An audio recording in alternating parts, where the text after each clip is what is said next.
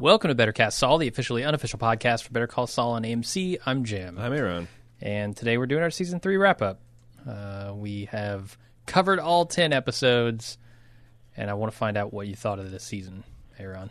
I mean, I haven't altered my opinion much. Now, what I've done since last time is I've obviously compiled feedback. I've read a little bit more on Reddit. I listened to the entire Insider podcast, and I watched the finale episode again. Nothing has really changed my mind that this is, I think, the weakest of the seasons of Better Call Saul. And I don't even know if it's a qualitative thing, which I found interesting that Vince Gilligan said multiple times on the Insider podcast, this is the best. I think this is, not even as a creator, I think as a fan, this is the best season of Better Call Saul, which I thought was interesting. Because I don't agree, but I don't know that it's a qualitative difference. Like, if this had been the first season, I might, and the second season had been, you know what I'm saying? Like, if they altered, because a lot of the seasons have similar structural issues and slight flaws that I think this year kind of added up to a little bit more tedium than usual. Now, that said, once it got its footing, you know, in about the fifth episode, it was, you know, essentially, I guess the climax felt like the bar hearing. Okay. Or not the climax, the beginning of when the season kind of engaged and got good. And it lasted through to the end and was pretty interesting. So I don't know. What did that's my take. What did you think of this season?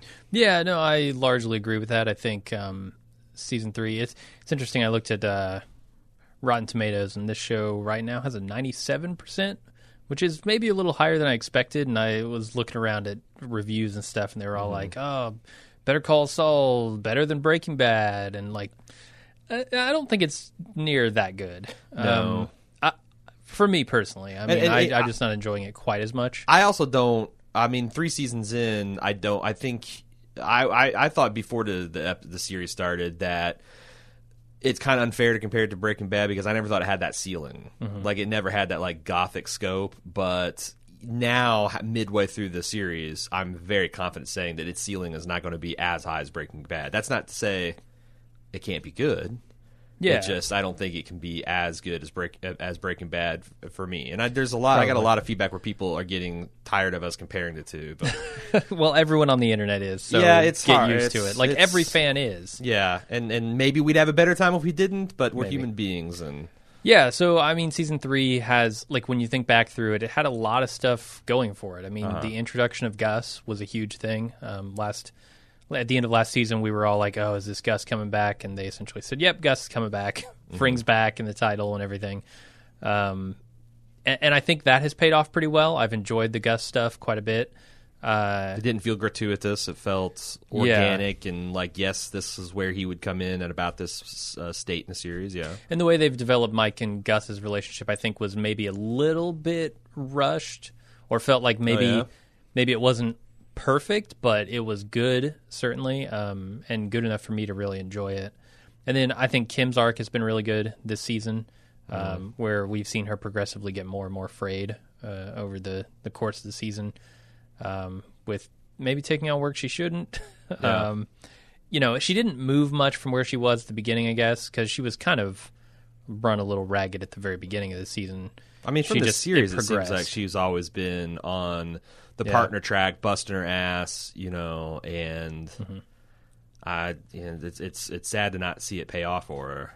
But I think the highlight has certainly been Jimmy and Chuck, right? Yeah. I mean, that's been where all the drama is, really. Nacho has had some good stuff in there, but really it's Jimmy and Chuck, and that has come to its final battle. Yeah. You know? There will be no more after this. And I think... I thought maybe this was the best season of Jimmy and Chuck battle, honestly. Like, Season 2 got really good at the end, but this was sort of the continuation of that, and then even another step forward.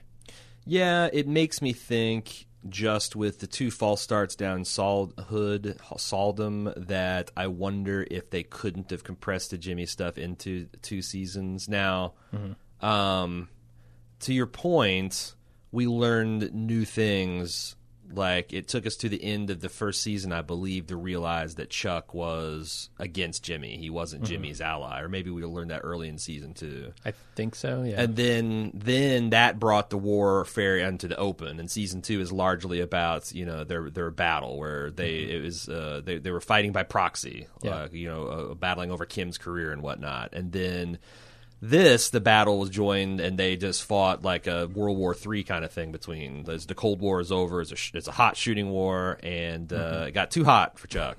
Yeah, very much. Too hot. He couldn't stand the heat, and he burned himself alive. Hashtag fuck Chuck, don't forget. Yeah, how are you going to keep that going in season 4? Chuck. I think that hashtag's been burnt. Speaking of season 4, season 4 was greenlit. Yeah. Oh, right, yeah. That's the news that happened between the finale and now. Did we get? I was listening. So did you hear Did you listen to the Insider podcast? A chunk of it, yeah. Okay, not all of it, though. Because he was saying at the end how it hadn't been renewed yet, but it's a formality at this stage. Have you seen any articles that said whether like this is this is like renewed and then I haven't seen mention of that. No. They literally just said, "Oh, it's season 4." Because I just remember the last season of Breaking Bad, or between 4 and 5, they had like the definitive, like, okay, you're going to get one more season of 8 episodes each. Well, of 16 episodes, it's going to be split into 2 parts, and it was like all this horse. I feel like that probably is what we will see if there is a final season on this, like. Which implies that maybe there's going to be a 5th. Like does that mean there's a sure thing there's going to be a 5th season? I mean, it seems like it. I don't know. I don't know. I honestly don't know how the ratings were in season 3. I know were kind of off. That's what I'm looking at right now. Okay. So this show debuted. If we look at the height, it had almost 7 million people watching it on the first episode. Mm-hmm. Which it has like an inverse trajectory of most shows. Yeah. And it fell to 2.5 by the end of the first season. Mm-hmm. Season 2 retained a 2.5, and then I want to say it held on to that. It dropped to 2.2 by the end, 2.3. This season began at a 1.8, which is a significant drop-off from the previous season, and ends up with the finale being 1.8. So okay. Stable, and you compare this to like other shows AMC stuck by, like your favorite, *Halt and Catch Fire*. Sure, it's a ratings juggernaut compared to that. For sure, yeah. And I think also the relationship with Vince Gilligan is one that they fuck around with him and Peter too much, are going to lose him to HBO. In fact, isn't that Vince Gilligan's next personal project, some kind of Jonestown? I think so. Dramatization he's doing for HBO. I don't know who it's for. I thought it was HBO. It might be. But that's the thing. Like I feel like all these networks, they're like they're just desperate to keep them on their property doing work for them. They don't want to lose anyone to another network. So especially HBO. Yeah, I do think if they can hold on to their ratings to what they've got, then season 5 is pretty much guaranteed. Right. I don't think they're going to wrap this story up in one more season. I think they still have too much to do with Mike. I think you're right. It would be interesting to see what would they do if they were forced to. Yeah. Because and if it was an extended season, maybe. But yeah. The other thing is, so I'll grant you that, but I'm also thinking, I really hope season 5 is the last. Oh, I can't see them going past 5. They could pivot, and like this thing could reinvent itself as like the kind of the Better Call Saul show we thought we were going to get, and run for like 3. But I don't know. Now I know one emailer asserted last week that Bob Odenkirk seemed very checked out in the Insider podcast. This is the only one he did this season. I did not, and so I'm like, okay, I'll only listen to like 20 minutes of it, so I'm going to listen to the whole thing, commit to listen to the whole thing. I did, and I don't see it. I think that's just how Bob Odenkirk is. Well, I've seen him in other interviews, and I don't know if he doesn't like to do press or talk about his methods or whatever, but he gets out there and he has a very detached kind of vibe to him. Yeah, and I feel like that he is much more interested in the behind the camera stuff, and like production and directing and writing. And to the extent that he comes alive on the Insider podcast is when they start talking about that particular part of the process. Yeah. The acting stuff, I don't think he sees as a big challenge or something that he's going to do a lot of going forward. But I don't feel like he felt checked out or like bored. It's just I think he sounds very tired, and I think he's a lower energy guy. Like Bob Odenkirk sitting at home is a much different guy than the Bob Odenkirk that you see on stage in front of the camera. So. I was relieved to kind of not agree with that emailer, I guess, because that's the thing. Like, boy, if he gets bored, then what do you do? Because you've got like a lot of this stuff absolutely depends on him as an engine to make it run. So yeah, I imagine he's locked into a contract. Yeah, but that doesn't mean when you start the show Better Call Saul. Right, that means he will show up and be professional. It doesn't mean that he's going to be engaged the way that it seems like he is. It's the one thing you want to do. Yeah. At the beginning, when you know you're going to make this show, you lock down the main character for 5 years. Yeah. Also, I found from the Insider podcast, apparently had to really piss off Vince Gilligan. The only time I heard him like use disapproving tones about anything other than a safety issue is apparently a writer or two has given feedback directly to an actor and bypassed a director. He doesn't like that. Yeah, no. He was very. He spent a deal of time being very frank, and I get it. That does seem like a gross breach of etiquette. But it's funny. It's like I can just see like Vince Gilligan. Are you fucking talking to my goddamn actor on my goddamn say? Get the fuck out of here, keyboard monkey. That's the only thing that breaks this Southern gentleman charm. Yep. What else we want to talk about? Because that was the kind of that's kind of, I guess, the big picture stuff that I have organically come up with myself. We had a surprising amount of feedback. Yeah, we've given our thoughts on season 3, and we've talked about the news. So, let's do feedback. Do you have any? When I kept on trying to think about what I think is going to happen, I kept drawing a blank because.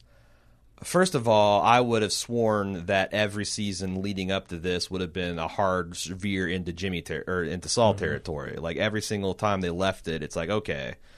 Now, like with the death of his brother, it seems more so. But the fact that this is still open ended, and there is some feedback addressing this, but I just don't see this thing being Better Call Saul. You know what I mean? Like the show that we thought it was going to be, where it's going to be a loosely coupled comedic, black comedy about him just misadventures in New Mexico. I don't think they can tell that story anymore. Clearly, there's people that want it, but I see myself thinking that this show has become more than that, and if they just did that for a whole season, it would be it would wear out pretty fast. Yeah, I don't think they're going to go there. They've got to address his brother's suicide. And how that affects Saul, or how that affects Jimmy, rather. And I think that's probably the most important thing they need to do next season, along with maybe accelerate Mike's turn toward, Gus's henchman, Gus's security guard, essentially. Yeah, although it's hard for me to see how that becomes anything more than a B plot that's completely divorced from the A plot. Because sure, yeah. Now, there will be, I guess there is room for it to be entertaining to see Mike kind of pulling off these capers under Saul's nose, under Jimmy's nose, because Jimmy's aware of Mike, of course, and kind of a little bit of his skill set, but he has no idea he's working for the biggest criminal, and yeah, and it's just all depends on what kind of a time jump we got coming towards. Are we going to get into the Breaking Bad era? Are we going to go? Because I also think the other rich vein is post Breaking Bad, Jimmy. Getting to the Gene. I almost said Gil, but yeah, getting into the Gene, the Gil McGill, getting to that era. That's another thing that's like interesting. Although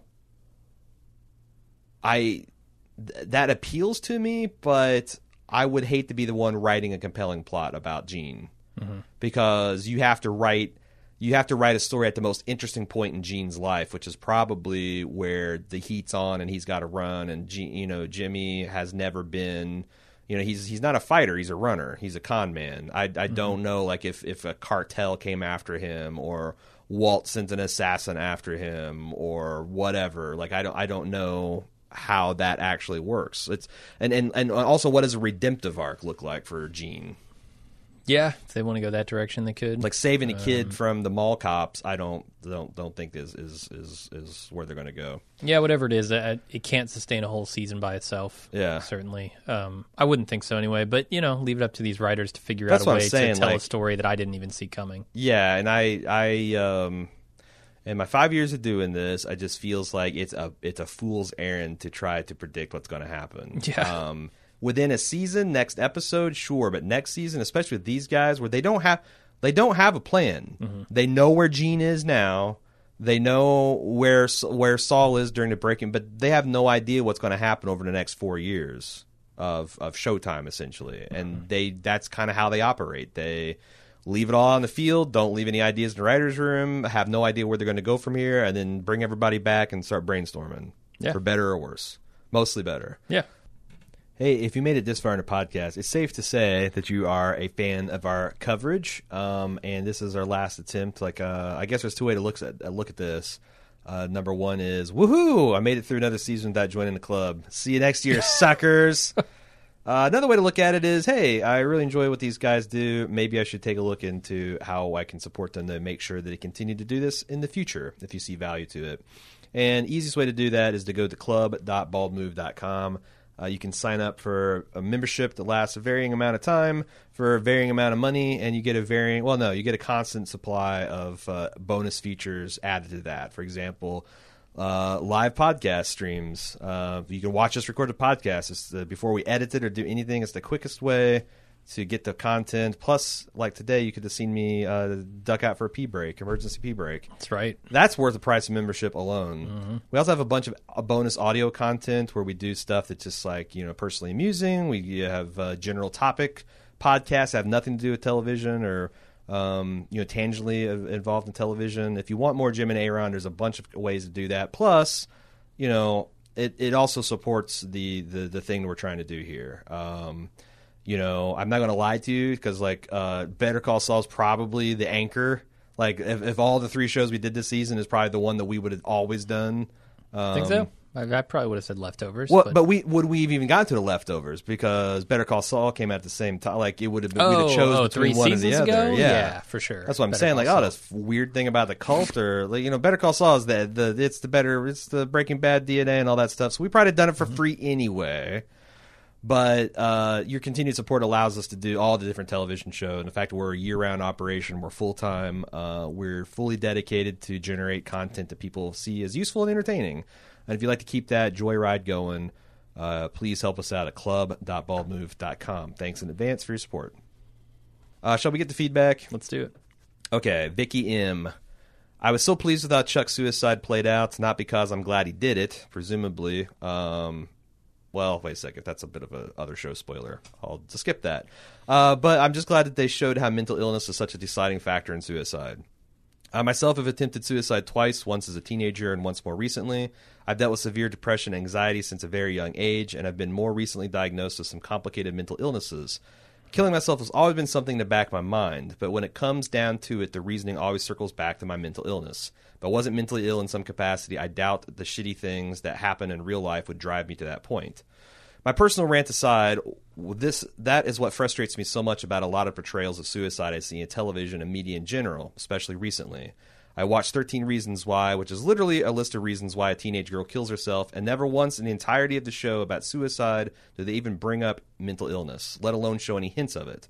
I'm not saying it doesn't happen, that there's certainly people that had taken their own life based solely on things that happened to them, but it's much more frequent that an event happens that justifies a person's thoughts of killing themselves already exist in their head. So Chuck, a character whose entire storyline is focused around him struggling to cope with debilitating mental illness, never shying away from showing how it affects him and the people around him, him being brought to committing suicide feels right to me.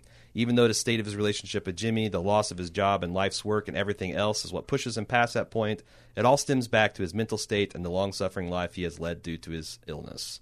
Makes me happy that this show not only addresses the illness in that way, that isn't demonizing, patronizing, or a plot contrivance, but also manages to portray suicide in a way that doesn't feel exploitative or without any true merit to it.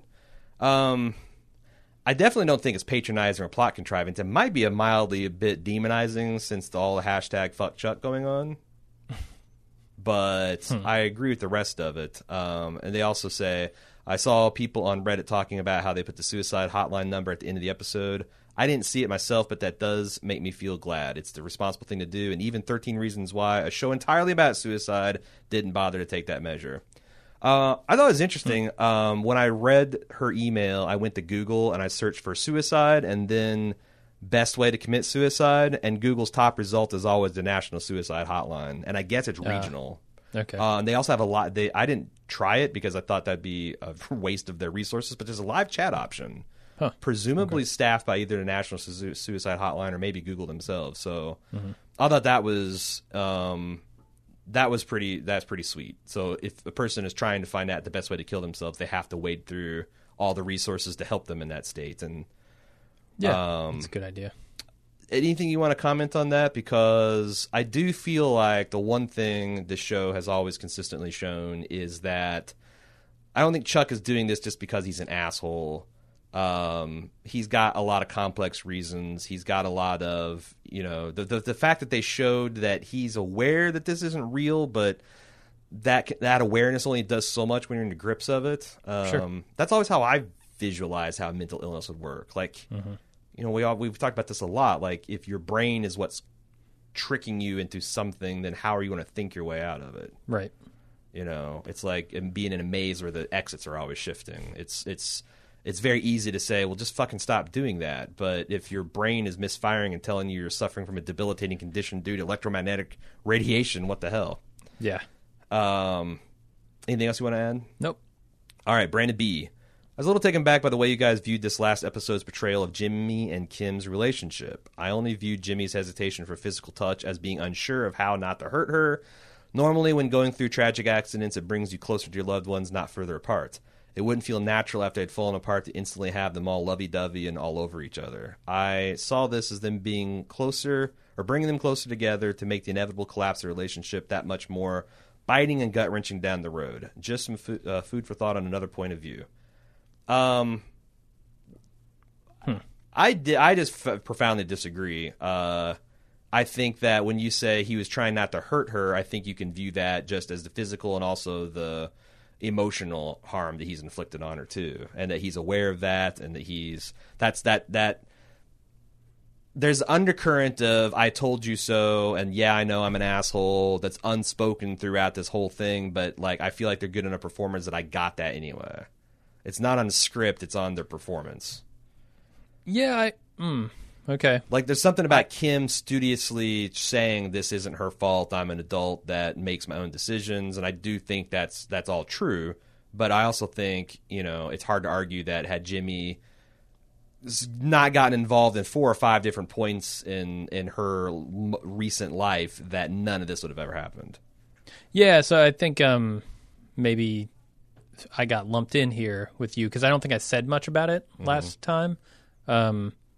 Or in the finale episode, but I think there's some of that going on. I think it's more like Jimmy knows that if he would have stopped to look at Kim's state somewhere along the way, maybe he would have, been able to do something. Maybe he would have understood the kind of pressure that she was putting herself under, and that wasn't sustainable, and maybe find some way to help her out, but he never did that. Yeah, and the ultimate, moment of, hey, I'm completely oblivious to what you're going through is that moment where he comes in with the Zafiro, right? Right. And that happened just moments before that. So I think there's definitely like both things in there, although I don't know. I think Jimmy was maybe dancing around it a little bit more than you do.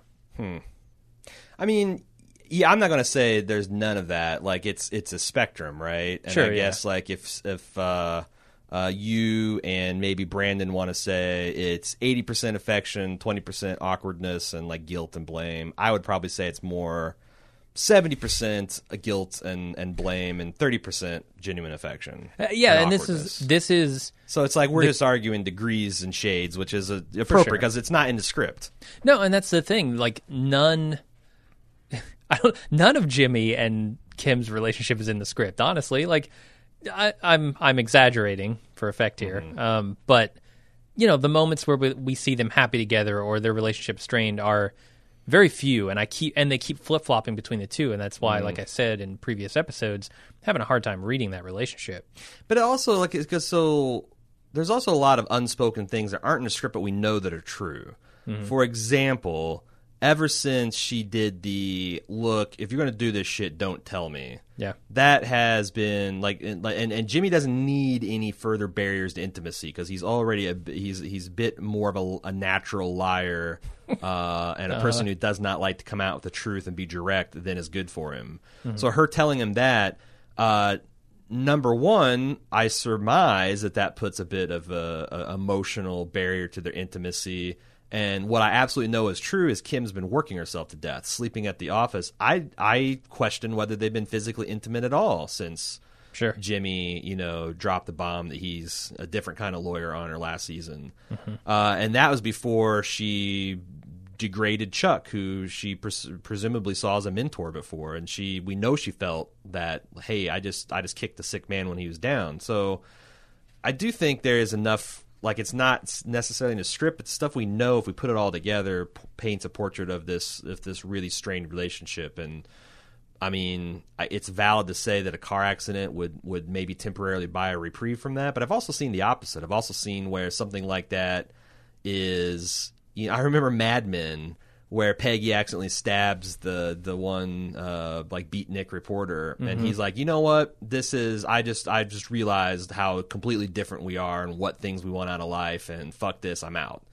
Whereas Peggy, and so it's like it can sometimes shove someone out of the nest, rather than be like, oh, well, this wasn't comfortable and I wasn't getting anything from it, so might as well cut it off now while it already hurts. Yeah, I guess I wonder how self-aware Kim is, That's great. Like, how much does she understand her own mental state? Like, does she think it's the work that's affecting her and that's the only thing? Does she think it's the relationship with Jimmy? That's a really good question, because being that self-aware is kind of rare in individuals, right? So especially someone that I kind of feel like that she's predisposed to being closed off. Yeah. And just like throwing herself into work, and there's always more work to throw yourself into, so. Right. Savannah M. # gotta love Kim. I want to counter what you and many on Reddit say. There's nothing in Breaking Bad to suggest that Kim is out of the picture. Just because we don't see her doesn't mean Jimmy and Saul doesn't go home to her at night. She loves her boundaries and plays close to her heart. Let the Villa Gang prove me wrong, but I'd like to think that she's in the background of Breaking Bad. I mean, it's just a little too convenient. Like, obviously, there's nothing that proves it wrong because Kim wasn't a thing back then. Yeah, so you can't disprove the absence of something. Yeah, Saul never said, "I don't have a girlfriend named Kim anymore." Right. Of course not. But it would be a little too convenient for my taste if she was just never mentioned in Breaking Bad, even though she's there. And if you're # gotta love Kim, is that what you want to see her? Someone who has just completely subsumed her morality and ethics to be with this guy who makes crass passes at Francesca, a.k.a. Honey Tits, who brags about his conquest of... I mean, I just don't... To me, I don't know who Kim would be happy with, but it doesn't seem like it would be Jimmy, ever. Yeah, probably right. It could have been Jimmy in season 1 if his brother had seen in his heart to forgive him and give him another chance, but I think that potential's gone now. Yeah, I just don't see her. I don't see it. David from North Carolina. What am I missing here? You both are so against seeing Saul. I'm beyond confused why. The show is called Better Call Saul. I doubt I'm in the minority thinking that it was going to be a show about a sleazy criminal lawyer and his adventures. Walter White was not his first criminal partner. This show would be edgy and funny with lots of commentary on the criminal underworld and our criminal justice system. Are you two really happy that it turned into the Chuck and Mike montage show? So, I don't know if you listened to our pre-season 1 casts, but we were very much up in the air, like, what the fuck is this show going to be? Because even at that time, we were like, I don't think a show about Saul himself has legs. It would have to be this weird, like, comedy hybrid thing. Episodic thing where he comes into the nail salon and, I've got, or... And that might be... somewhat entertaining, but it's nothing like Breaking Bad. No. This show has turned out to be much more like it. Right. And I think that's a good thing. But my point is, even early on, we were like, what the hell is this going to be? It can't be Saul. So we've been kind of on that train the whole time. Yeah, and I mean, that you're right. And I think that if you look at season 1 objectively, David, that it seems Vince and Pete didn't really know what the hell they were doing either, because there's a lot of that episodic Saul, Jimmy kind of more Saul than we've seen him since, like on his knees in the desert begging for his life, thinking real fast, doing cons, and then the heavy dramatic stuff was being provided by Mike, and then that kind of switched in the late season where they really, this could have been an odd couple dynamic that's harmless and a comedy engine between him and his brother, but it became this really pathological thing. Yeah. So, like, am I happy that it turned into a Chuck and Mike montage show? I mean, I didn't see that. I was just as in for the further adventures of Saul Goodman as everybody else, but that's what the show has turned into. And I don't think, like I said, now the reason Saul worked is because you didn't know or care anything about him. He came in for 3 or 4 hilarious minutes of Breaking Bad to break the tension, make a bunch of wry observations about everything, have a bunch of colorful rogues gallery, the Huels and the fucking redheaded EPA scammers and all that stuff. Yeah.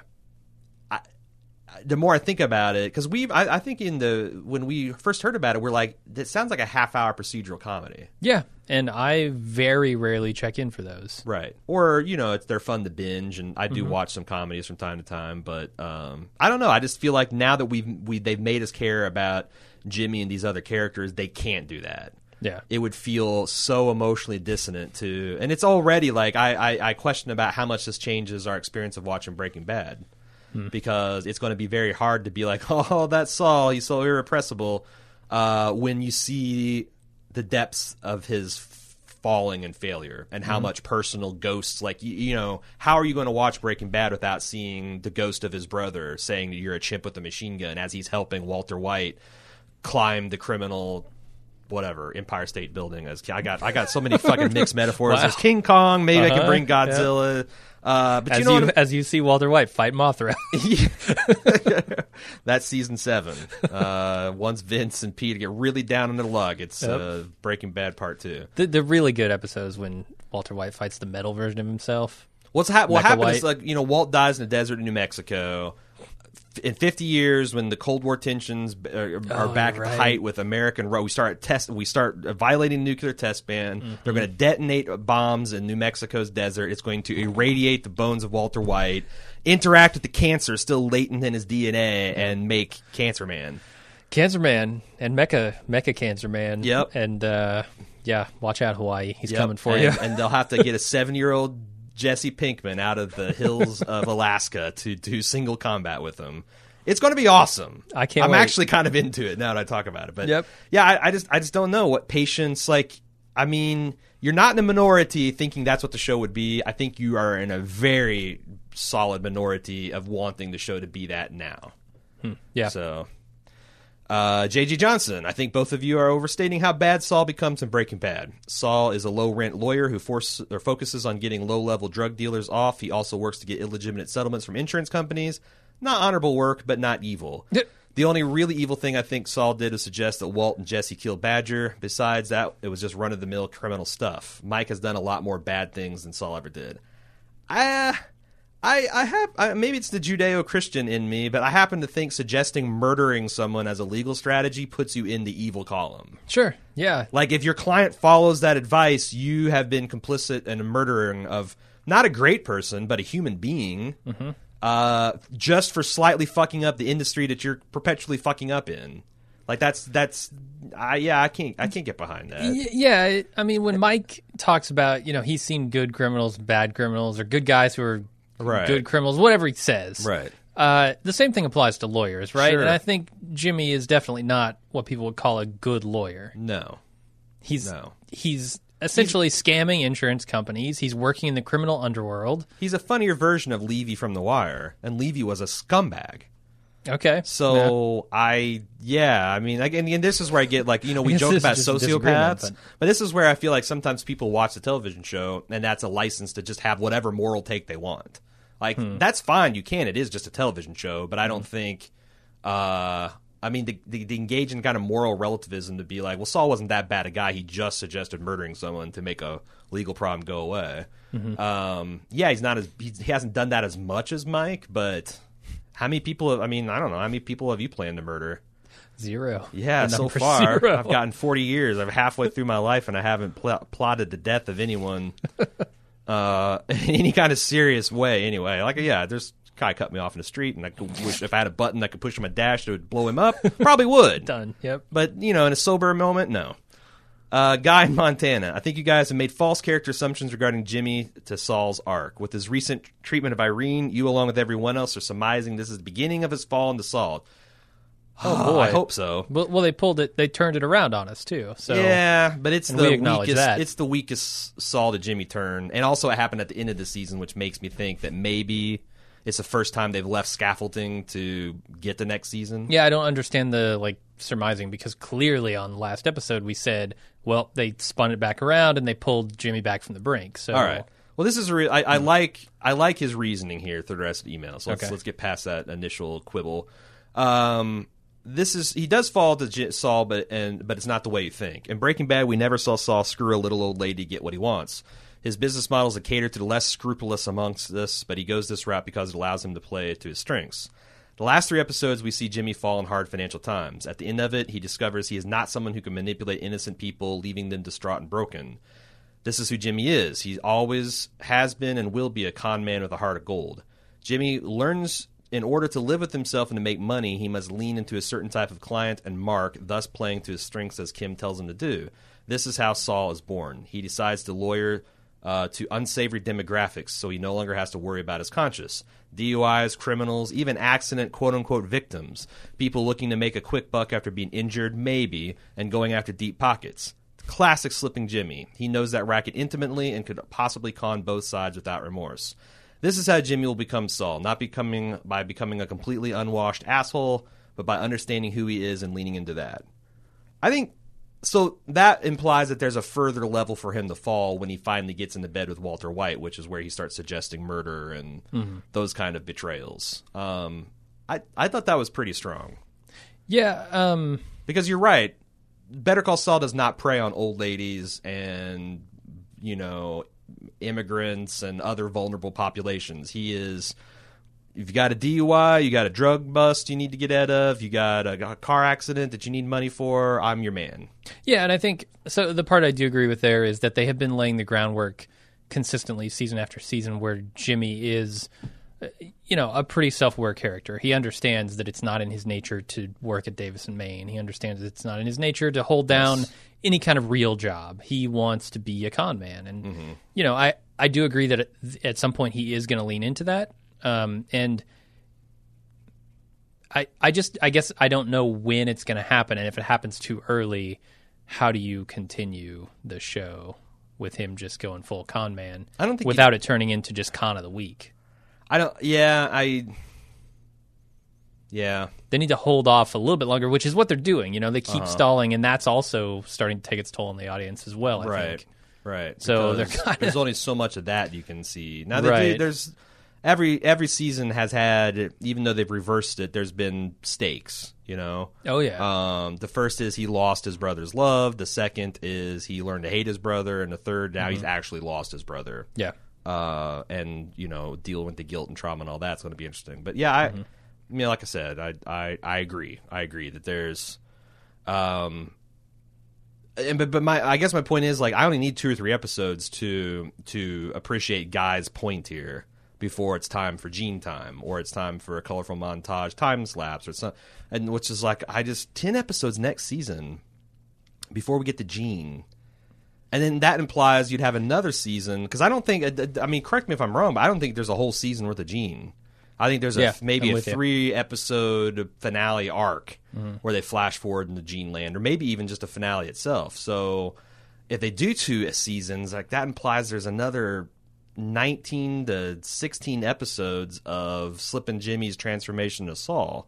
So yeah, I really wonder, what the thing is going to be to push him over now that Chuck is gone.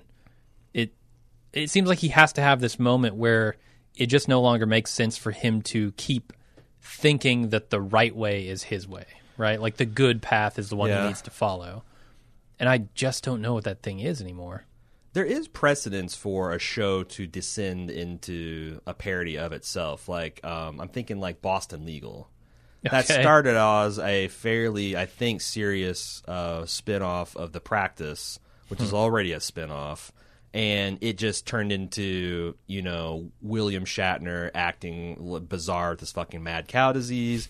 And, James Spader acting bizarre with his word salad issues. And it just turned into a parody of itself. And it was super entertaining as you were in that kind of madhouse descent. But so I guess it wouldn't be unprecedented for Better Call Saul to turn back into the thing we thought it was going to be for a season or so before it gets on with the business of wrapping itself up. Yeah, but then you think, okay, well, there's some relationship with Nacho that he's got, and it seems like it's a larger one than the one he currently has in Better Call Saul. Yeah. So maybe, Mike's starting to get in bed with him. Gus is now connected to Nacho in a tangential way. So, but that's weird too, because maybe some drama with that. Nacho has kind of won. Yeah. Like Gus is ascendant in the cartel.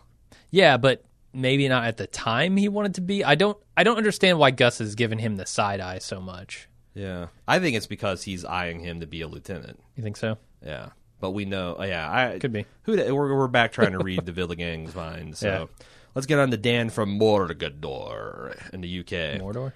Yeah, that's where the One Ring was forged. I've enjoyed the series overall, but I'm not too pleased with its current progression. At the end of Season 2, Mike was about to kill Hector, and Chuck almost killed himself when he fell and hit his head at the copiers. By the end of Season 3, Hector's finally met his fate, as has Chuck. Feels like they spent the last 2 seasons building up to both of these events, then hit the reset button and did exactly the same thing in Season 3. He has an idea to mix things up. Could Kim be about to get pregnant? She seems to have almost given up on her career, and following the last episode, you could conceivably see her backing Jimmy as Saul while she becomes a stay-at-home mom. I can't. I feel like that's the least interesting thing you could do with Kim. Like, let's take the most basic thing about her and turn that into her plot. Oh, she's a woman. Yeah, let's do that. The baby alarm's going to go off. Right. And she likes sitting on the couch and watching TV anyway. Yeah, not to make fun of you, listener. I'm sorry, but that doesn't interest me. Yeah, and I don't think it interests Kim. It also feels like it'd be a very tragic end for her. Yeah.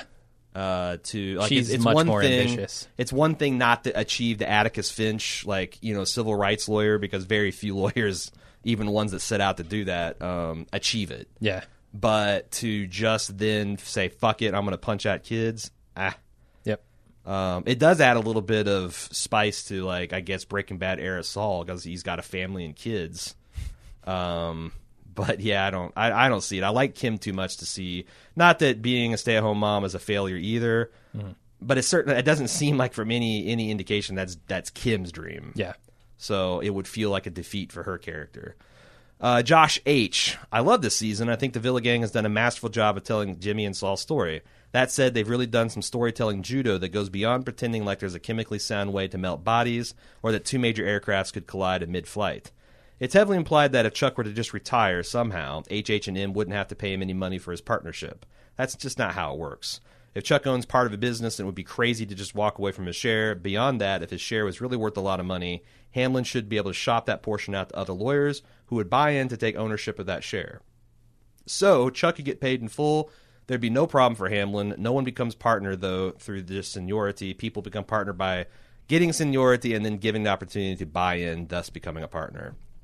I mean, that is all very true. I guess I haven't, the retirement thing is silly because he doesn't have to give up ownership to retire. That's true. And then the reputation is fine because he's no longer working there. Right. But I guess I didn't consider that someone could buy into a partnership. Could. Buy out Chuck's share, essentially, which it seems silly that Hamlin isn't even trying that. Yeah. Well, I mean, so the thing is Chuck... I have a problem with you conflating this with the inability to melt bodies or the fact that you can't blow shit up by throwing a crystal on the ground. Like those those just don't work. Mm-hmm. Those are just plot devices. This the show. I mean, that's what Howard wanted him to do. He wanted him to retire, sit on his ass, cash checks, and be out of the game. Like he would forego whatever salary he is which is why in season 1 he's sending him checks, right? Yes. Like, just stay where you are, Chuck. We don't want you here. Yes. So I don't feel like they've ignored that. It's just that was part of the plot point, Chuck refusing to go along with that path. Yeah. Or Jimmy, as proxy, refusing. it for him. Yeah, and again, not all of this is academic unless we have their operating agreement in front of us, because a lot of this stuff could just be like Howard wouldn't suggest something that he can't get, like that you would have to amend that to actually have, because obviously Chuck's not going to do anything that's going to require amending the operating agreement or anything like that. So, you know, not only are we not lawyers, we don't even have access to the legal document that would you know, ratify this whole thing. Radley S. When Better Call Saul was first announced as a sequel or a prequel, I got very excited. Every time we saw future elements, I was immensely curious about what would happen next to the character of Gene. Yet after 3 seasons of purely simple backstory, I'm starting to feel a lot of elements of the first season could have been cut out or written without long storylines. Although I like the plot lines of the Kettlemans, Tuco, the skateboarder twins, Jimmy versus Howard in Season 1, I really feel like they've added only a little to the overall story as a whole. As an average consumer of media, I would say sequels are definitely more refreshing to watch than prequels. That last one has a lot of insight there, because it does seem that advancing a plot is more interesting than filling in the color of a plot you already know where it's going. Yeah, I could get behind that. I mean, there's few examples, like you know, the thing I always think back of is like this Without Remorse prequel in the Tom Clancy series, where you had this very mysterious CIA agent. You didn't even know his real name. He was just super fucking cool and like this badass character. And then Without Remorse showed him as a young man and how he became that person. So, like, you know, it's not a question about whether he lives or dies, but what would bring a man, what seems like it'd be a good man that cares about things like family. What would turn that person into a remorseless killing machine? And that's interesting to see, and I guess that's what we're exploring here, just over 30, 40 episodes, is what takes a good man, a lovable, you know, con man like Jimmy, and turn him into a sleazebag lawyer like Saul. Yeah. But that's fundamentally not as interesting a question as the other thing. It doesn't have nearly as many stakes. And yeah, imagine if these stories were like, well, I don't know, Jimmy and Saul have not had a slip back into like good man territory, I don't think. But like, if you were to take, you know, that assassin killer guy that you're talking about, that badass, and try and turn him into a good person with a sequel, would that be more interesting than the prequel version, right? Yeah, probably. Because you might not see it coming. Yeah. You could also, you know, you're a little more open in what kind of story you can tell. Yeah. I mean, yeah, obviously the sequels are always going to be more, but I think there's a way to tell a version of a prequel story that's more interesting. It's just that this is not a man's fall from a sleazy person to a slightly sleazier person is not as interesting as you know, a Law and Order guy becoming an assassin for the U.S. government, I guess. Right. Is what I would say. You know, a person like Walter White's inherently more interesting because he is an actor that accomplishes things and exerts his will. Jim in Breaking Bad, Saul is not a character that exerts his will at any one point. He is something that services the protagonist. So yeah, it's always going to be tough. It's always going to be tough. And if you like the Kettlemans and I like the Kettlemans. I like the Jimmy versus Howard stuff. The Tuco and Skateboarder Twins I thought were 2 completely wasted episodes. Of a show that they thought they were going to make and actually didn't. Yeah. But if you liked, I mean, I guess, does a show owe you anything more than to be entertained in the moment? I don't think it owes you anything more, but if it can hit, you know, the higher highs, certainly. Right. That's a good thing to strive toward. But then again, also, I guess it would be fair for a fan to say, well, yeah, they don't owe me that, but also it's fair for me to question after 30 hours of investment. Okay, yes, this has been a droll way to pass the time, but I thought I was going to get this, and I don't know that I'm interested in putting in 30 more hours. Yeah. So that's always the two-way street. Like, George Martin's not my bitch, but I also don't owe him to be a fan if, you know, he never completes his novels. Like, you know, I'm free to criticize that behavior as well. It's a two-way street here with fans, I think. Madeline K. While we all agree that Breaking Bad is an awesome show, enough already. I'm already watching another amazing and distinct drama, and it's simply not a prequel to Breaking Bad. It can stand on its own. I want a show to forget Breaking Bad and remember that it's not a prequel. It's an amazing spinoff and the best drama of the year so far. I'm okay with watching the show in its current world. Why does it need to be a path towards Breaking Bad? I like the world and enjoy Better Call Saul. I'm more interested in Nacho, Mike, all characters, but why does it need to exist or have this obsession of when or how they get to Breaking Bad? Bypass Breaking Bad and let's head towards Gene. It would be a disservice to see the actual spinoff of Saul just be a way to continue to want to get and become Breaking Bad. In a way, Better Call Saul is a difficult show to watch and not a binge fest like Breaking Bad, but it's a much better drama. I mean, we're just arguing subjective opinion here. Yeah. I think the idea is interesting that you could take Better Call Saul and make it into a show that doesn't, meet ends with Breaking Bad. Like, it doesn't take you all the way from Jimmy to Saul. Yeah. It doesn't need to. Maybe it just tells the story of Jimmy instead of Saul. But I think they've already ruined that by going the Gene route. Right. Yeah, because they've kind of bookended Breaking Bad, and now if they don't get to Breaking Bad, I wonder if they kind of regret that because... I mean, they lean into it every season. Well, but because I think once they introduce it, they have to. But like the fact that they're already teasing a sequel while we're in the middle of this prequel, it's kind of like, oh my god, what the hell? Yeah. It'd almost be like if you had. So there's another. I don't know if I actually included this for consideration, but someone emailed me and said, like, consider if Better Call Saul was its own show, had no relation to Breaking Bad. Is it not already fundamentally more interesting? And it's hard to say in a vacuum. I think it is just because it opens up the possibilities. Yes, for Jimmy. 'cause Jimmy he could could die. die, Like or- he could turn into a good person. Yeah. He could go completely clean. Right. There's a lot more room for him to maneuver into interesting ways. Yeah. He doesn't have to stay in New Mexico. Sure. He could go some other place and practice law. Like he He doesn't have to be a lawyer, right? Yeah, but now imagine that show and the final 5 minutes was always, because remember, like in the Super Mario Brothers Adventure, like the last 5 minutes would always be like Link and Zelda. And if you're the older brother of a bunch of morons like I was, like you live for that 5 minutes. Like fuck Lou Albano and the Super Mario. Zelda was clearly better. Zelda was the better, more like if you're like a pre-adolescent to to early adolescent, that's the show you want to watch. Imagine Better Call Saul if the last 5 minutes of every show was a tease to Walter White and what he was up to. I kind of feel like it would have that relationship just because the stakes are higher and what Walt is doing is objectively cooler. Yeah. Yeah.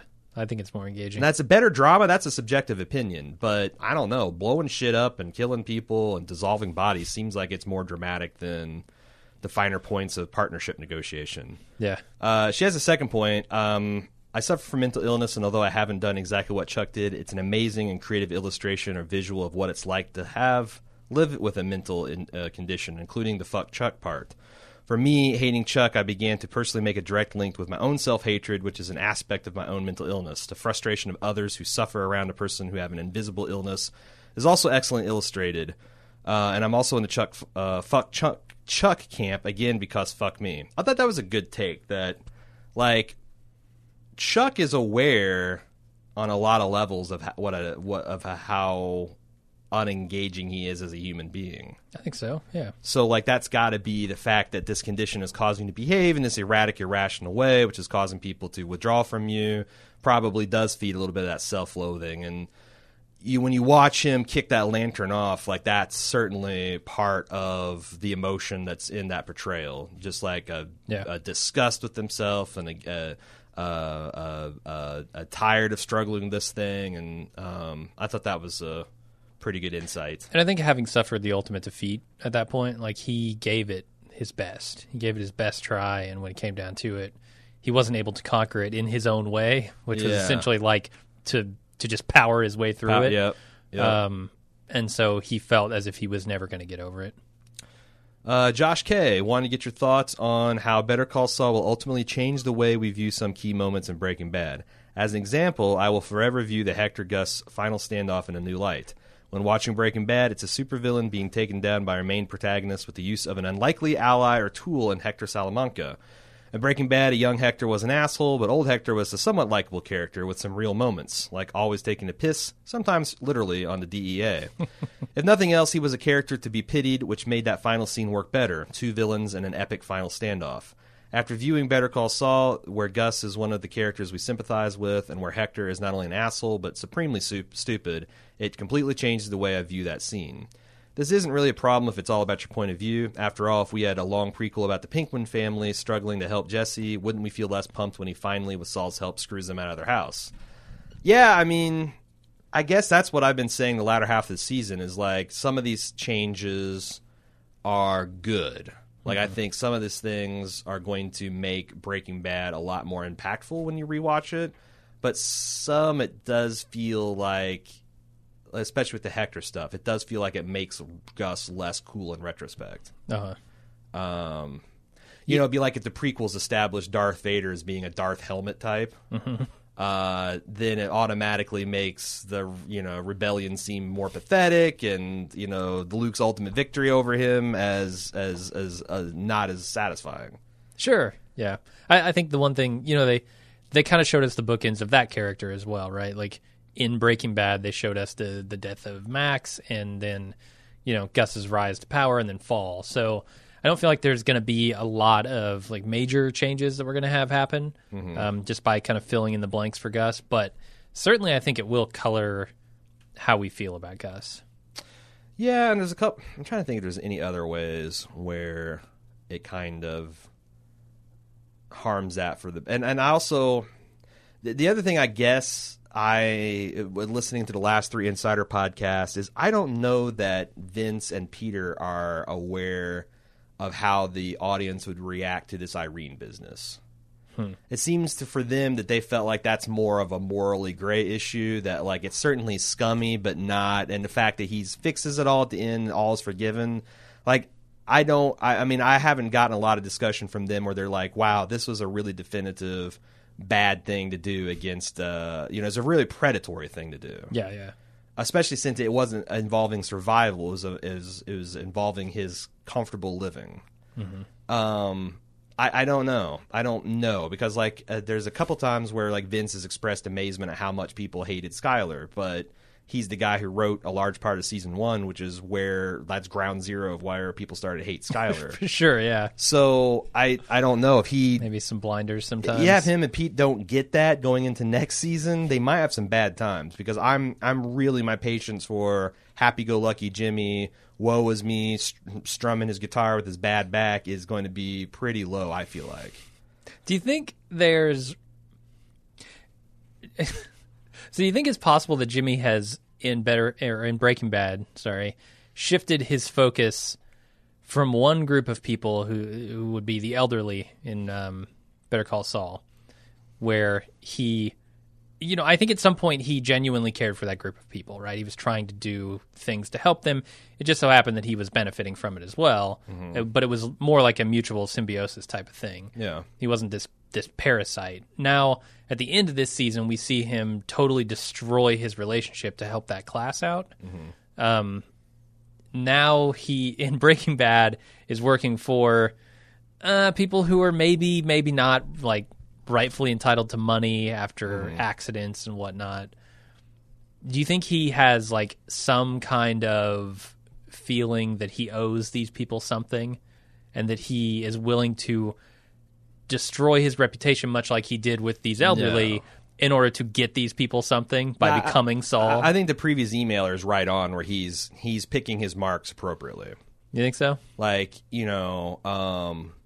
I don't know how you feel, but anytime I see a billboard with like a lawyer with boxing gloves on, or a Keller and Keller, or someone standing astride a wrecked semi triumphantly, I'm thinking I'm not calling this asshole if I have a serious accident. And totally, but that's exactly my point. Is the reputation of that lawyer is kind of in my mind diminished by those type of advertising or advertisements.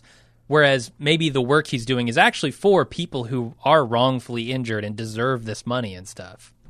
Connect those dots a little bit better for me because I'm not. I thought you. Like if I thought I was picking up what you were putting down, but I mean, if you're in an accident and it's not your fault and you can't afford to get a lawyer and sue the insurance company because they're not paying you, there's room for a lawyer like Saul to come in and say, "I'm going to do this for you," and I'm going to be a little sleazy about it, be a little sleazy in my advertising to get the attention of these people. So he's sacrificing his reputation in order to service the people who really do deserve some kind of representation. I guess I don't know enough about the types of people that would call. Yeah, like, to me, I always equate big advertisement with low customer satisfaction. Mm-hmm. Like, if you are a well-established and successful law firm, word of mouth is probably you're going to be the best game in town. You don't need to like have high dollar bullet. You know, I feel the same way about all companies. Like, you know, is Allstate a great insurance company? If so, why do they spend so many hundreds of millions of dollars advertising how great they are? Yeah, like.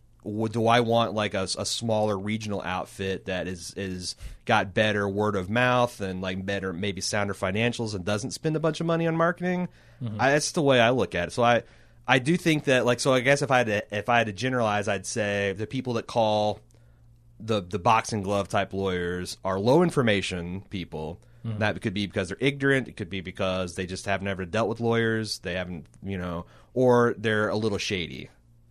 They like their claim is like kind of, and other more reputable lawyers look at that, and because it's not like it's not only Jimmy's will represent you for free. Almost any kind of like tort lawyer like this will represent you for what he thinks for a fraction of what he can get for you, right? Okay. Sometimes a big fraction. Yep. So I don't know if I agree with your analysis. I don't agree with it, so it's fine. Like, I'm floating an idea that I thought was an interesting twist. Sorry, I didn't mean to blow it up. I just I've thought a lot about the Keller and Keller guys. Okay.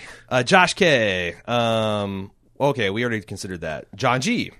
I want to disagree with your assessment of Kimmy and Jim. I think they still have chemistry, and I think when he said after what's happened, I don't give a fuck about The Office was a legitimate emotional reality of Jimmy's real feelings towards Kim, and I think she felt it when he said it.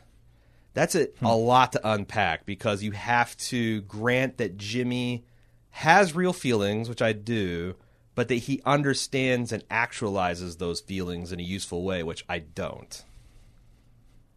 I think a lot what Chuck said about his expressing sorrow and remorse after something's blown up his face is a coping mechanism. Yeah. Like, if I tell you how bad I feel as a human being, then you will not feel like you need to articulate or tell or it's sad puppy dog eyes, right? Like, right.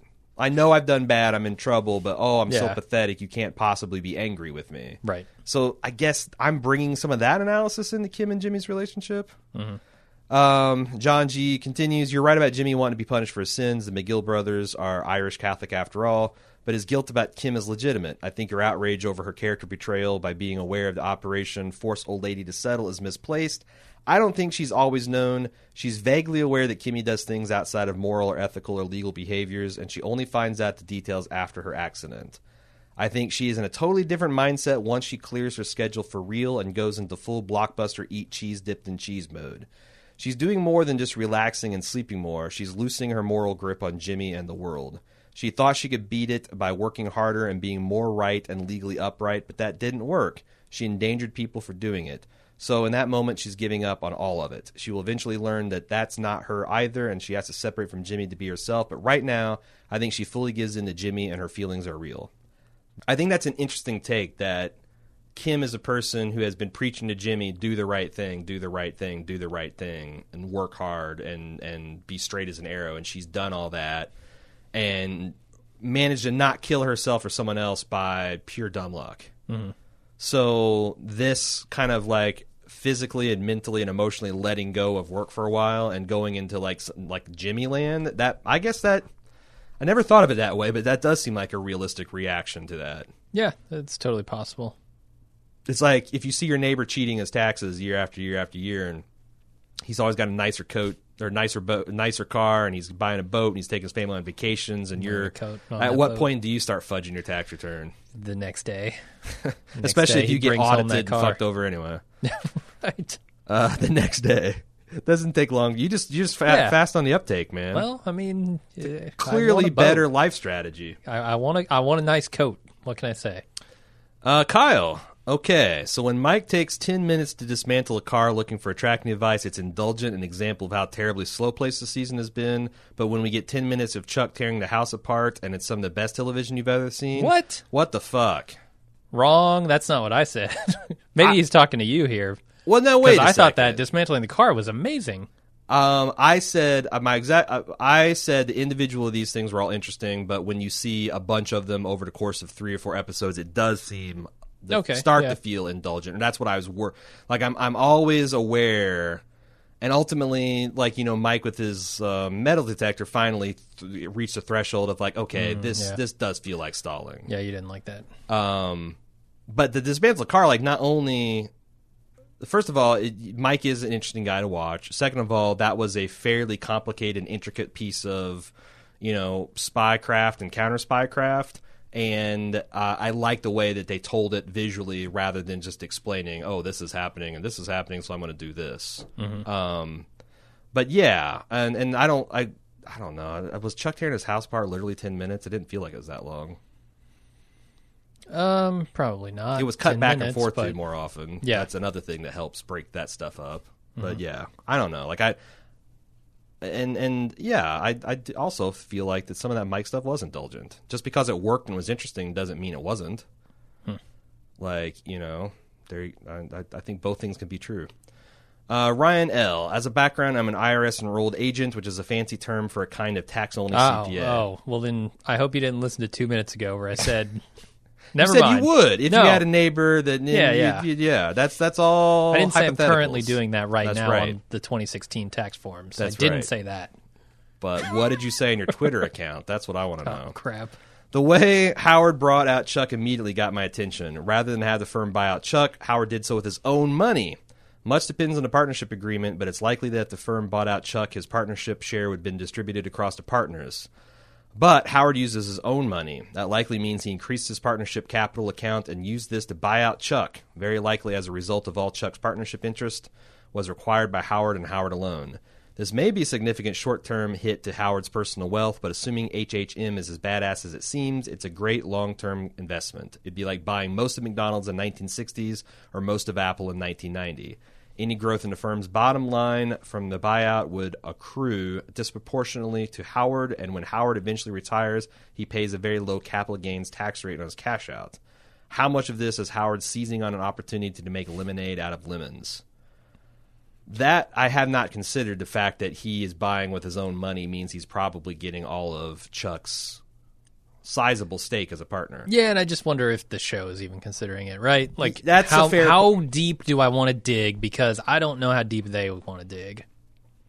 Well, I mean, it's something that surely somebody will come into the writer's room with. Hey, I was listening to this podcast, and no, that's not how it would go. Well, definitely. I mean, we know they listen, for sure. Plus, doesn't Peter Gould, his sister-in-law, is a lawyer? I understand that he's gotten a lot of his kind of lawyerly advice from...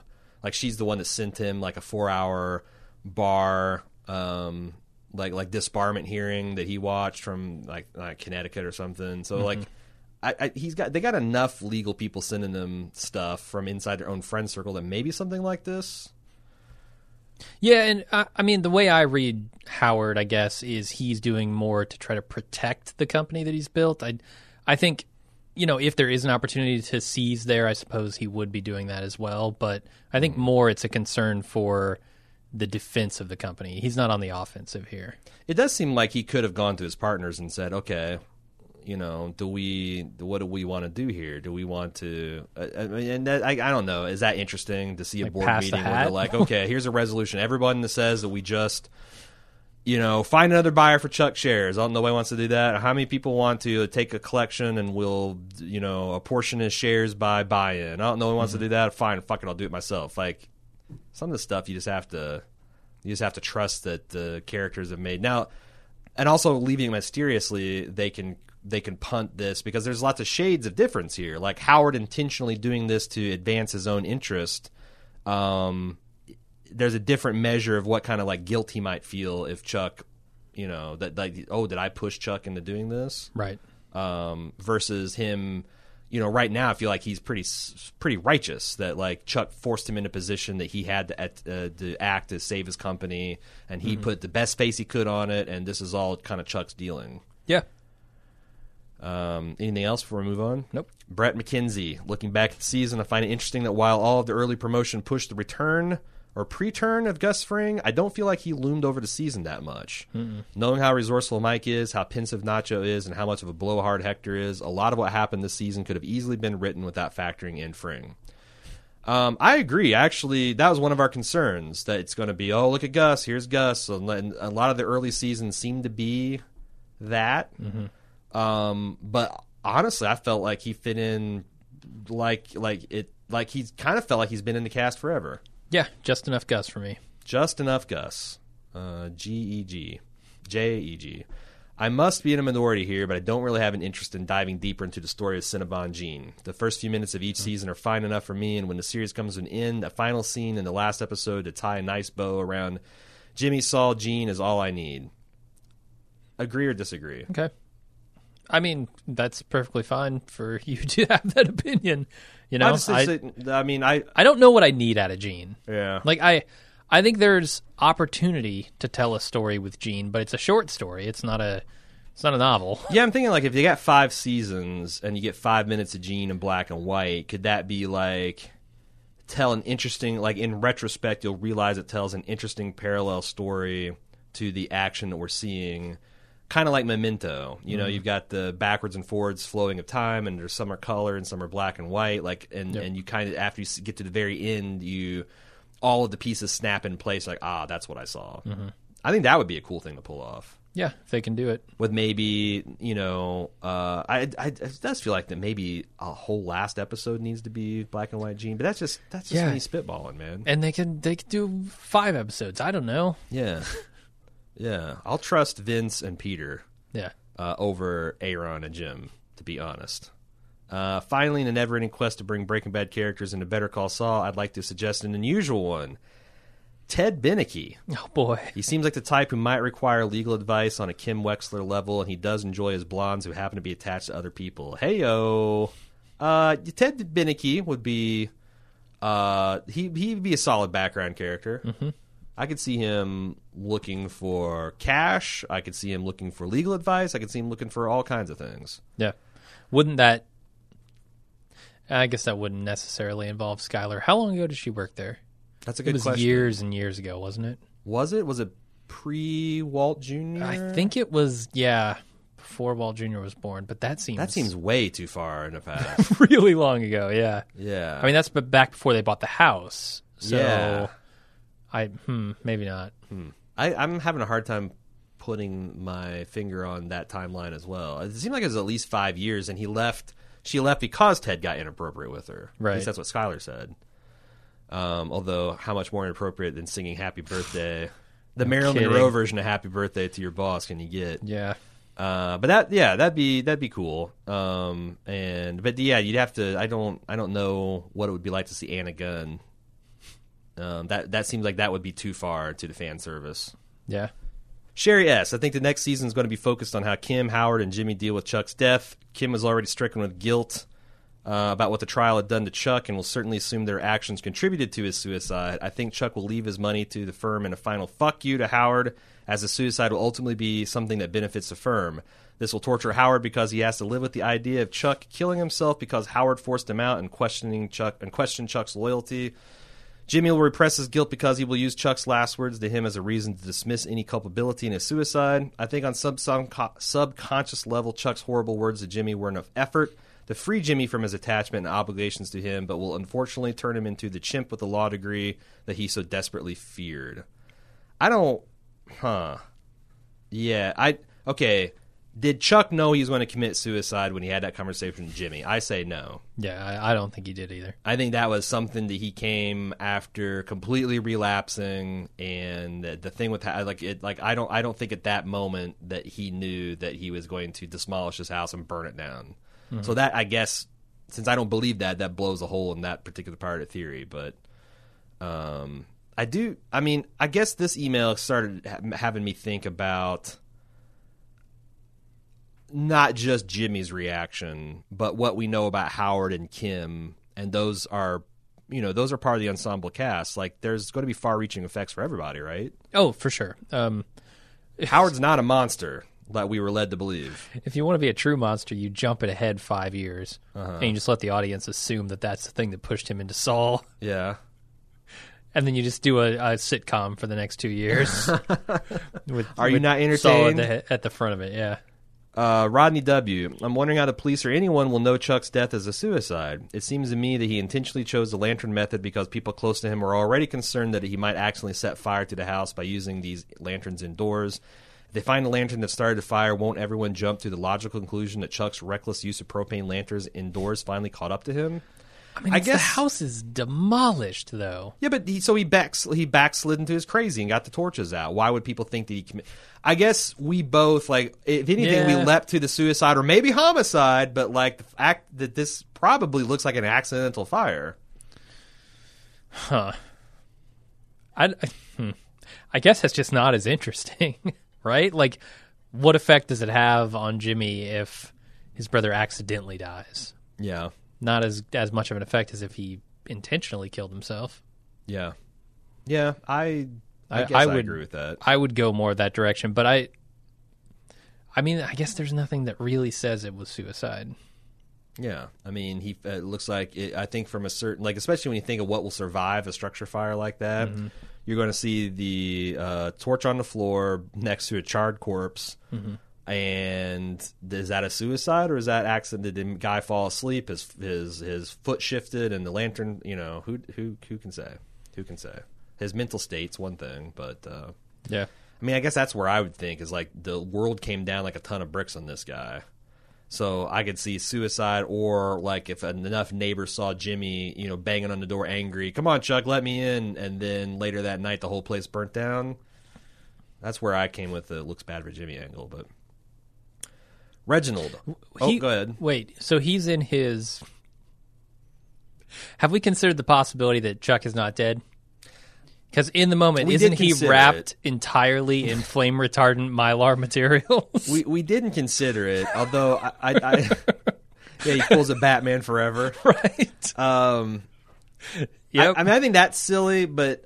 It also he walks out of there with a Mylar cowl. You know what I'm saying? Like deciding to kick over a lantern is entirely different than sitting in a burning house while you are slowly roasted alive or you die of smoke inhalation.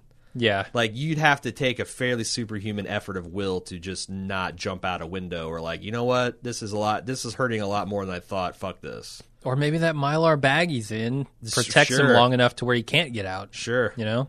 I mean, that's essentially what they do. Like, there's that story about those, you know, like parajumping fire troopers that got caught behind the fire line and a wind shift, and I guess they do have these thermal pockets that they can, like these like shiny reflective sleeping bags. They'll give them a few minutes protection, but I don't know if you can stay in one while the house burns around you. He'll just be a torso with a head. Right. Yeah, that's all he'll have. Wait, legs. Headless torso? No, he's got a head. Like, wasn't the blanket over his head too? Maybe. Seems like that's like he always did, like the babushka kind of. Yeah, tucked under his chin. Reginald, why do people climb to the mountains? Most would say, "Duh," to get to the top. However, to drink 10-cup whiskey, I think. That damn straight. True, while standing on the summit is the ultimate goal, the climax, if you will. It's only rewarding because of the struggle it takes to climb to the mountain. Otherwise, folks would just helicopter to the top. I'm pretty sure assholes do. The view's pretty nice too. Yeah. Season 3 was like that helicopter ride, while seasons 1 and 2 gave us thrilling adventures before we came to the end. These adventures hit you in the gut so hard that many times you only need one sentence or word to take your mind and heart back to the roller coaster of emotions they invoke. For example, season 1, episode 9, Slippin' Jimmy with a law degree is like a chimp with a machine gun. Season 1, episode 6, I broke my boy. What's season 3's climax? Many point to Chuck's meltdown on the stand in episode 5. If that's true, it still falls a little flat, because what's the big statement made or mystery solved? Maybe there isn't much more to say in the show, and if season 4 is like season 3, that's fine. It's just a little disappointing when you compare it to how the show began. This is another one of those, I feel like. Yeah, I mean... If season 3 had came and season 2, everybody'd say it's the best one, but the fact is it's not enough different and didn't advance things enough to... and tell us new things to hold everyone's complete 100% interest. Yeah, I mean, I don't know. I think that moment on the stand is when Chuck realizes he has a real problem. Oh, sure. And it's not just some physical illness that he can get over. But I guess to play devil's advocate is there's nothing that said that was the moment that thing, like, that couldn't have been developed in the previous season. There's nothing saying that we needed that slow of a burn to his realization. Sure. I mean, are there ways that you might have done it better or quicker or whatever? Sure, I suppose so. I guess isn't that the ultimate goal of storytelling, to tell the most interesting version of the story you're trying to tell? Mm-hmm. I mean, I guess. And if you can argue that there is 5 episodes with a fat and a 30 episode catalog, then I guess, yeah, it feels like that's a valid judgment to make. Yeah, I just don't know what I would replace it with or how I would do it better. Because that's the thing, is like Mad Men was a slow burn, but I don't feel like there was a lot of wasted scenes. Mm-hmm. But then again, there was a lot of Don going in, and I know a lot. This happens to every show, right? Because even in Mad Men, where people were, by the time 5, 6, and 7 rolled around, people were trained to how to watch the show. There were still people saying, like, I don't like the fact that Don is just on this character treadmill. Mm-hmm. Like, fuck, I get it already. Like, yeah, I'm sympathetic to that. Nick A. from Perth, Australia. You guys have talked a lot about this in previous seasons, about Jimmy's transformation into Saul and what event is going to be the true inciting factor which will lead him to the flamboyant suits and mercenary nature. I'm curious if you think this would have been a better show if it was not a prequel to Breaking Bad. So this was the email I was talking about before. I don't know. I feel like we kind of talked about that. Yes, I think if this show was not connected to Breaking Bad, it would be regarded better. Just like I think that if Godfather 3 was not the sequel to 2 of the best films ever made, there would not be nearly as much bitching and moaning about it. Mm-hmm. Because I don't even think Godfather 3 is a bad film. But you talk to some people, it's a fucking, betrayal of everything that came before and just destroyed, people's careers. And I don't know. It's hard to say it's a subjective opinion like that. But I do think that, yes, if it was a standalone, it would be highly regarded. But it's also 97, like you said, 97% fresh. Yeah, I think it is highly regarded. I don't all the negativity I ever hear about this show comes from our feedback, honestly. Like, I don't think see it true. Elsewhere. Reddit has some of it, but like all the professional critics I was reading had these same comments as well. Now maybe they're all rating it like A- and stuff like that. How much can you say? Oh, this sucks that they're doing this, and then give it like the second highest rating it could possibly have? That's a good question. That's an interesting thing about human nature, because like I feel like that it's easy to do a show about The Walking Dead where consensus is it's a bad show that didn't live up to things, and you can just kind of rip it and whatever. And it's easy to do shows where the fan base, if not all of pop culture, loves it. Like very minority opinion that it's not good. It's very hard to do something like this where everyone says it's one of the best things on television, but everyone also says, I think it could be better. Yeah. No. Like that's like, I guess it's like critiques of Shaquille O'Neal's career. Like, he was a dominant, unstoppable force, but also it's hard to argue that if he practiced shooting free throws once in a while, he would have been, like, the best basketball player of all time. And can you fairly critique him not living up to his own potential? I don't know. I don't know. Yeah, I think so, but whatever. Does Shaq care? Does Vince or Peter care? Vince thinks it's the best television show and best season of all time, so that's his opinion. Dr. Nick, upon further reflection, you guys brought up a good point about the lameness of Hector Salamanca as the boss of the crime syndicate and the view of ruining his legacy and the side effect it has on our views of Gus. With what we know now, whose organization would you rather be facing, Hector Salamanca or Tuco Salamanca? Oh, God. They're both incompetent in their own ways, right? Right. He goes, jeez. He says, I maintain Tuco, which is not something I would have ever guessed during the Breaking Bad era. Because Tuco is got a lot more get up and go, and he's not threatening to have a heart attack every time he, fucking snorts meth. Wait, who would we rather be facing off against? Yeah, Hector or Tuco. Would you rather Hector out of the wheelchair or Tuco? Probably Hector, because he could go at any moment. Like, right. I might not have to intervene and take him out. He might just go. We're now left to trying to figure out how Hector even got to the heights he has risen to. Was it pure nepotism? Was it his dad, the effective leader, and Hector just inherited the leadership of his family? Yeah. Have we seen any characteristics from Hector that would have let him rise by merit to become an important criminal gangster? It's Salamanca. Salamanca, man. I think it's not Hector. He doesn't say I built this. He said Salamanca built this. There's no way Hector built this empire. No, I think he is the Sonny to his old man's Vito. Yeah. And that scene, like I don't know that. I just assume it's true because it's true that a lot of these ruthless characteristics would allow you to rise very high in a criminal organization, rarely to the tippy top. Sure. It can allow you to be the Luca Brasi of an organization, but it's not going to allow you to be the Godfather. There's always going to be someone who's both ruthless and smart. Yes, and Hector is not who that. can control his emotions and know what's because it's a Gus. blend of business and personal in criminal organizations. Like you got to keep this strictly business stuff as much as you can, and less, and whenever you let things get personal, that's when bad shit happens. Right. And Hector does that every day. Hector does it like that's what he gets out of bed thinking that it was personal. Yeah. Like I should have got up on the right and I got up on the left because of that fucking the bed. Chilean sea bass. He meant me to go left the whole time. He's crazy gay guy.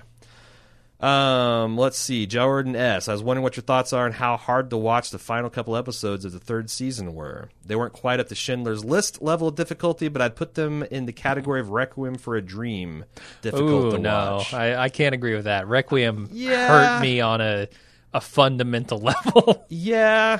But I see where you're going with it. And yeah, they were super difficult. Watching those old ladies be conned, be manipulated by Jimmy sucked. I hated it. And again, watching a crazy guy burn himself to death in his house was not fun to watch either. Especially when you just heard him articulate his hopes for his future, where he had a house full of music and friends and business associates, and he had just completely burned all those bridges, and then he committed suicide. So,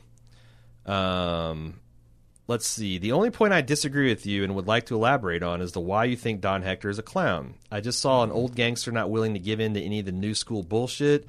Do you really see an old school cartel guy bowing down to some hoity-toity businessman who's not even from Mexico? He'd be all over that hashtag fuck Gus train. He felt disrespected and his response seems reasonable for an old cartel guy. Maybe I'd agree with you if he's 30-ish and new to the game.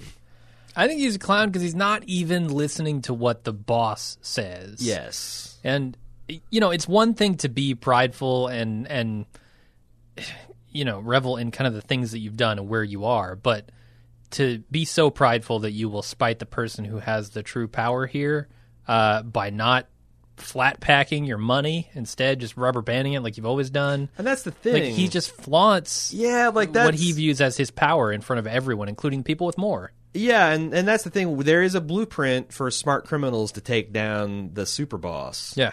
Gus showed us that to a T. He feigns loyalty, gets them into a false sense of complacency, and then betrays them before they realize it, and takes out their strength slowly but surely until he's amassed more. We've seen that in tons and tons of different gangster movies. That's the blueprint. Any way to where you tell someone you just get ballsy with them when you've got nothing to stand on, you bluster in the threat. Yeah. We're supposed to think of that as stupid.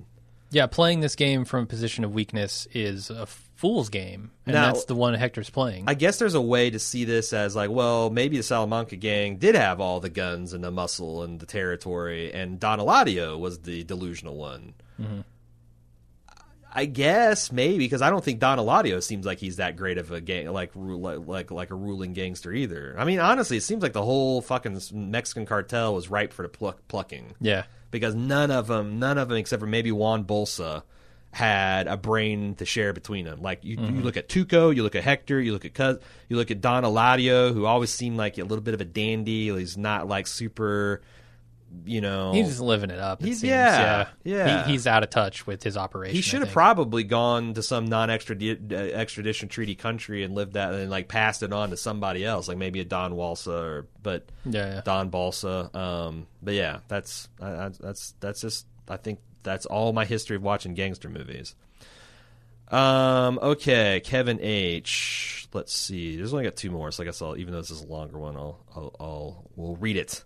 All caps. Chuck is definitely dead. He definitely killed himself, and absolutely no one thinks it was murder. I agree. he hit the caps lock and then he goes into regular letters. While Peter Gould has noted that BCS uses flashbacks and didn't rule out the possibility of Chuck coming back in that fashion, it makes it the most dramatic sense for Chuck to have successfully committed suicide and to be ruled as such. And I think the more pressing issue is how Jimmy, Kim, and Howard move forward from this event. Yep. Howard, this is the interesting one. There's no possibility to spin this. A founding partner of HH&M started acting erratically, refused to retire when there's no signs of improvement, then killed himself after being forced out by the firm via buyout. And he didn't just kill himself. He deliberately burned down his house after he tore it apart.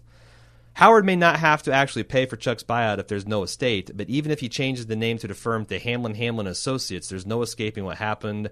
Howard's career as a lawyer may be over. He's gonna change the name to Hammy. Big Hammy. To HH. Yeah. H squared. Hot ham. Hot ham. And cheese. Kim will leave Jimmy. The setup is in two parts. First, in season 3, episode 7, when Kim tells Paige at Mesa Verde that she and Jimmy, all they'd done is tear down a sick man. The second is in the finale where Kim expresses her anguish at the possibility of someone dying as a result of her actions. Kim will definitely see her actions defending Jimmy at the bar hearing as pushing Charles McGill towards suicide and will be filled with more revulsion at the thought of exhausting herself and placing others in mortal danger because she was enabling Jimmy to do further damage. Yeah. That's a hot take. That connects the dots pretty well. Yeah. Just the thought of someone dying. Well, here is like you don't have to draw very many lines to connect her actions with this person's death, who she already feels complicit of. That's pretty strong. And then he's got a pretty standard take about Jimmy, so we can skip that. Matt from Phillies is our last feedback. As far as the future of the show, I would love 2 more seasons, but would be fine with just 1 more of 12 or more episodes. I would like if Kim and Nacho don't die, as obviously predicted across the web. Maybe Kim has to break off from Jimmy when she realizes what a liability he is, and this spins him fully his dark criminal world. Maybe Nacho gets to lurk in the shadows before escaping the cartel. The one thing the show really needs to make the remaining episodes worthwhile for me is the redemption of Gene. My favorite scenario would be a future successful Kim wandering into the Cinnabon in a chance visit to Omaha. To see what Jimmy would say to her after this trip to the dark side would be pretty interesting. Huh. So essentially, Kim is a wandering lawyer, have gun, will travel. She goes to Omaha. She has run out of Doritos and cheese to dip, and she still wants to engage in some binge eating. She goes to Cinnabon, and she's confronted with Gene. That would be interesting. Would she even recognize him with that mustache? I was about to say, because he doesn't have the hairpiece anymore. It's true. He's a shell of the former man he was. Yeah, no, I like the idea of Kim meeting up with Jimmy in the end because maybe she's a frosting salesperson. Really, she's a pharmaceutical frosting rep. Yeah, she's coming in to update their frosting capabilities with the new opioid mix. They got new tips for their machines, even more addictive. Right? Because here's the thing. Kim and Jimmy at the end being together would be a very economical way to say that Gene is going to be okay. Okay. Like whatever Gene has to go through to get to that point, if at the end he ends up with Kim, then that tells us certain things about his final state and the redemption of his character, and if the fact, and of course, like I said, it depends on what they do with Kim's character. Like if Kim, like the previous emailer, like if she turns into Wendy, then. I don't think that's a happy ending at all. No. But like, if she's like, uses this as like, like, look, ever since I started shacking up with you, my life has turned to shit, and I've become things I don't want to become, and like I thought it was going to be fun and interesting, and it's not. It's just tragic and depressing. And she shoots herself clear of him. If in the arc that they get back together, I mean that would be interesting. Now if she has the opposite reaction where it's like, well, shit, Jimmy's approach is just as valid as mine. When Jimmy's working under his darker impulses, he would have been a rich, more successful person, and here I am, trying to nose the grindstone. It's all futile. Like I don't know, maybe them getting together. I don't know, like did they do the Victor and Victoria thing or whatever, Esmeralda or whatever the hell her scam name is? Oh yeah. Griselda. something Giselle. like that. Giselle, yeah. Victor and Giselle. Like if they maybe they reunite over there. But the thing is like she if she finds him, it's got to be an accident because he's in hiding, Right? Or he comes out of hiding to find her. Okay, yeah. Like him showing up, I know what would it be like if he shows up on a doorstep and he knocks and the door opens and it fades to black. Mm-hmm. I mean, I could see them doing something like that too. But that's the Yeah, problem. maybe. There's very few things I can't see them doing Sure. because there really is no plan here. I can't state that enough. Like there is Yep. no plan except for they know he's in Nebraska at the end of it. So we'll have to see what comes next season.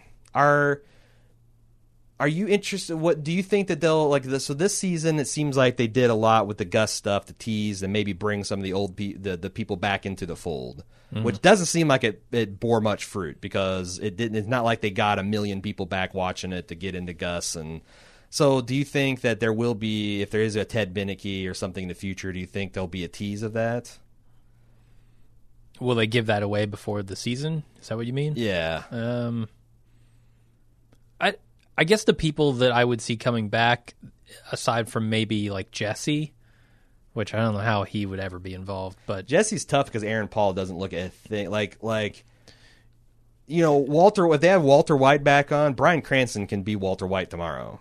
sure, yeah. But I don't even know if like that's the problem. I think just narratively, how the heck do you work Jesse into this? Because he would actually be in his teens. Yeah, he's probably still in high school. Like, I just don't see it. I don't think Aaron Paul can come back. So my point is, like, I don't think they'd have anybody big enough to really draw back in the Breaking Bad fans to say, hey, they're back. If Gus Fring doesn't do it, come on. What about Hank? Hank? Because I think that there's I another still guy think if who, Gus Fring doesn't do it, Hank's not going to do it. like Dean Norris, I don't think is aged out of the Hank role. No, because he hasn't. Hank kind of, he could be 45 to 55. I believe Dean Norris could probably play a 23-year-old Hank, and I would buy it. I believe that Hank has always looked exactly how Hank looks in Breaking Bad. So I guess they could bring Hank in, but I don't know how interesting that would be. Or go like Steve and Michael Pizzetta as Gomi. But that's like Gomi. That would be a nice thing for a fan to see, but I don't know that it would be like teaser worthy. Yeah, like Gus, that's big news. Yep. Gus and like I guess a Tuco coming back. The neo-Nazi, nothing else. Like if they tease someone, it better be something like Bryan Cranston, and I would suspect it would be the smallest of cameos, which another reason why they probably shouldn't even tease it. Yeah. So, all right. Well, all we know is they're picked up for another season, and we will be back presumably sometime next year to talk about it. We'll see what the Villa Gang has in store for us. I hope that people don't think that I hated this season, because all the criticisms I have are ways I think it could have been better, not things that I think were fatal missteps. Yeah, sure. I still really enjoyed the show. Yeah, and I also am very invested to see what they end up doing with it, and where they end up leaving Jimmy /Saul / Gene. So we'll see. We'll see next year. Until then, we've got a lot of stuff going on baldmove.com. We're about to spin up our Game of Thrones coverage, which if you're a little starved for action, you will probably get plenty of it because it's in the throes of its 2-season climax. Later on this year, we'll probably have Mr. Robot. We've got Stranger Things to look forward to. Of course, we have The Walking Dead. Halt and Catch Fire coming Halt back and in Catch Fire is August. coming back too For all 40 of you who listen to that. I think, and also I feel like there's really good hope that Westworld's going to come back sooner rather than later in 2018. Hopefully we don't have to wait that long to see again, but we got lots of stuff, and always we got movie coverage. We got so much stuff going on at baldmove.com. This doesn't have to be your end of your journey with us if you don't want it to be. Check it out at baldmove.com. But until then, I'm Aaron. And I'm Jim. See ya when we see ya.